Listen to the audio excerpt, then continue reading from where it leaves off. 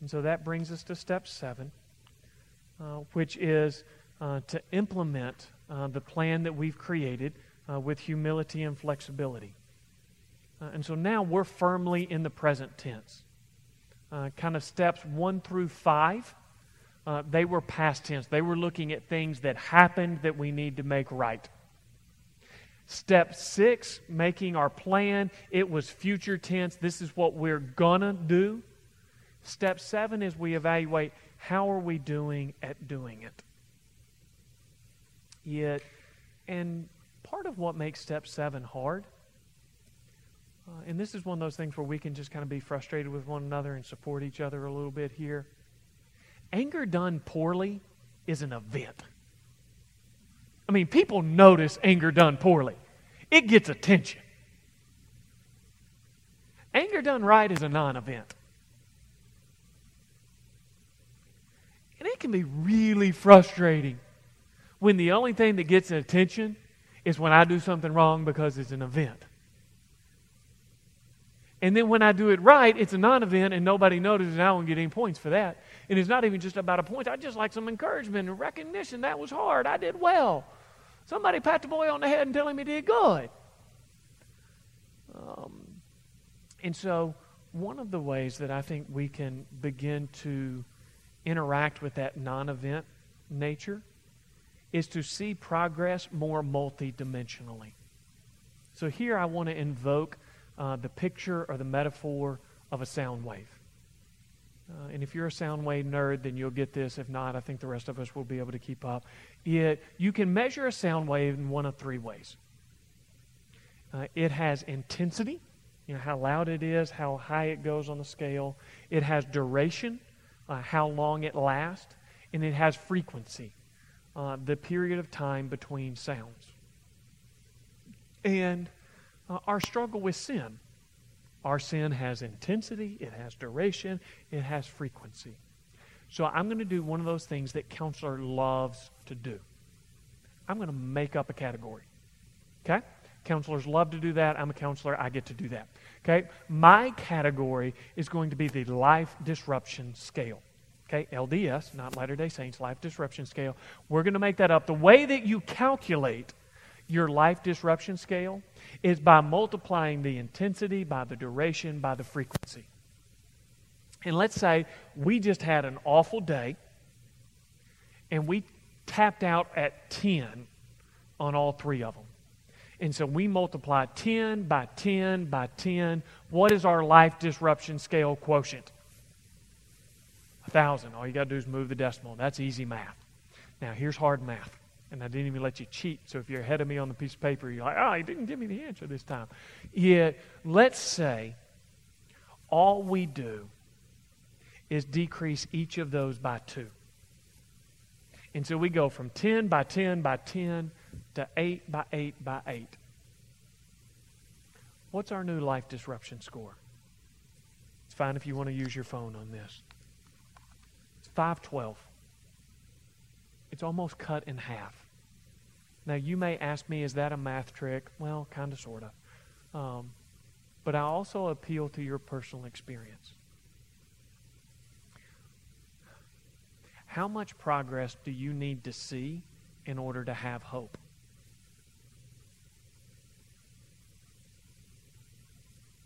Yet, if you've been with any of these things that I do, you know I think all of life can be explained by Little League sports coaching.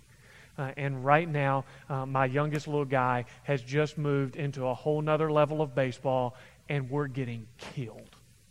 Just game after game after game, we're getting mercy ruled, and there's nothing merciful about it.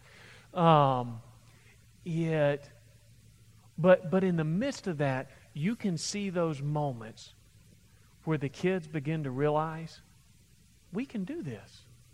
We made that play. We got that hit. That boy is big, and we still struck him out. And in the way that hope begins to get infused and that we believe that something can happen here is bigger than the progress of the moment. In that moment, whether it's a loved one struggling with anger or whether it's you, when in the moment after something was ugly and bad, in a humble way that is sooner than it was before, with more ownership than it was before, somebody says, you know, that was awful. And it shouldn't have been that way, and there's no excuses for it. And I need to talk to somebody about it. Now, we still had a whole lot of ugly, but that introduces a disproportional amount of hope that when we begin to battle with our sin in the way that God designed, He is disproportionately gracious in the level of hope that He can give us in that direction. Now, I give you a tool here that is probably in and of itself the least useful tool in the entire packet, because you look at it, you go, there is no room to write on here. This is your plan evaluation form. So this is more a spot for you to mark where notes need to go on the back or something like that. But what we're doing here is we are looking at different areas of life. You know, we're looking at the who and the when, the where, the what, to say, how am I doing?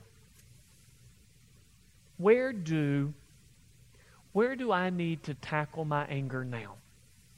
Because let me give you another picture. Okay? If I ask you in your mind's eye to think of a mountain, what picture comes to your mind? Chances are it's a snow-capped peak.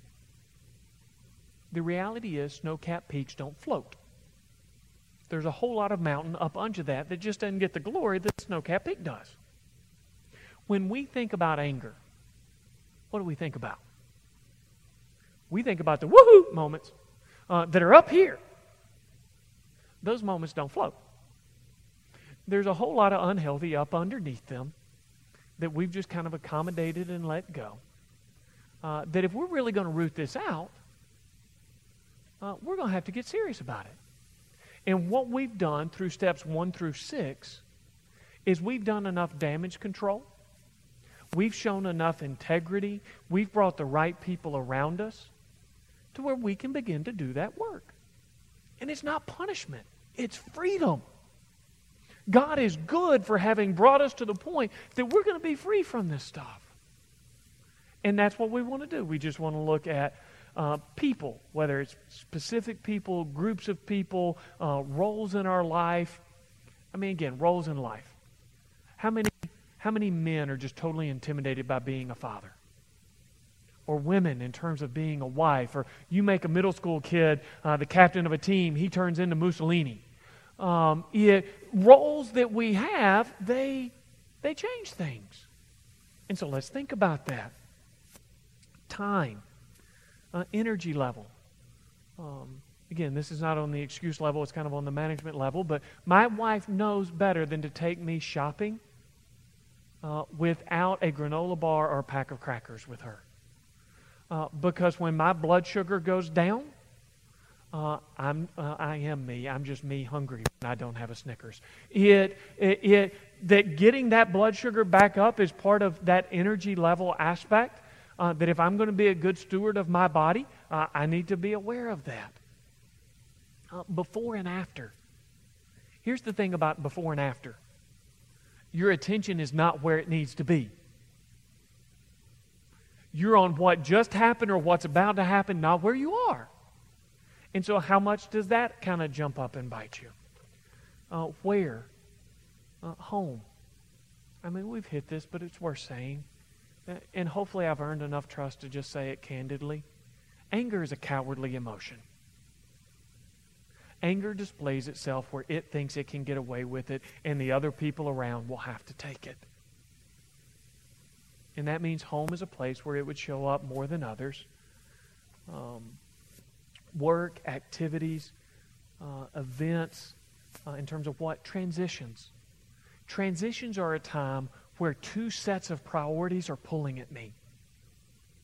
I mean, transition, coming from work to home.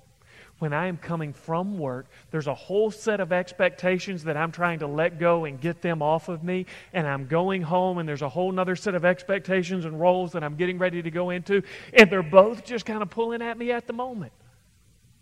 Learning how to navigate that And to create a clear, if that's part of where the anger comes from, that's part of what we've got to deal with. Substances, we've talked about that. In conclusion of this section, step 7, our goal here, if I had to pick a verse for step 7, it would be Ephesians 5:1, where it says we're to be imitators of God as beloved children. So let me tell you another cute kid story.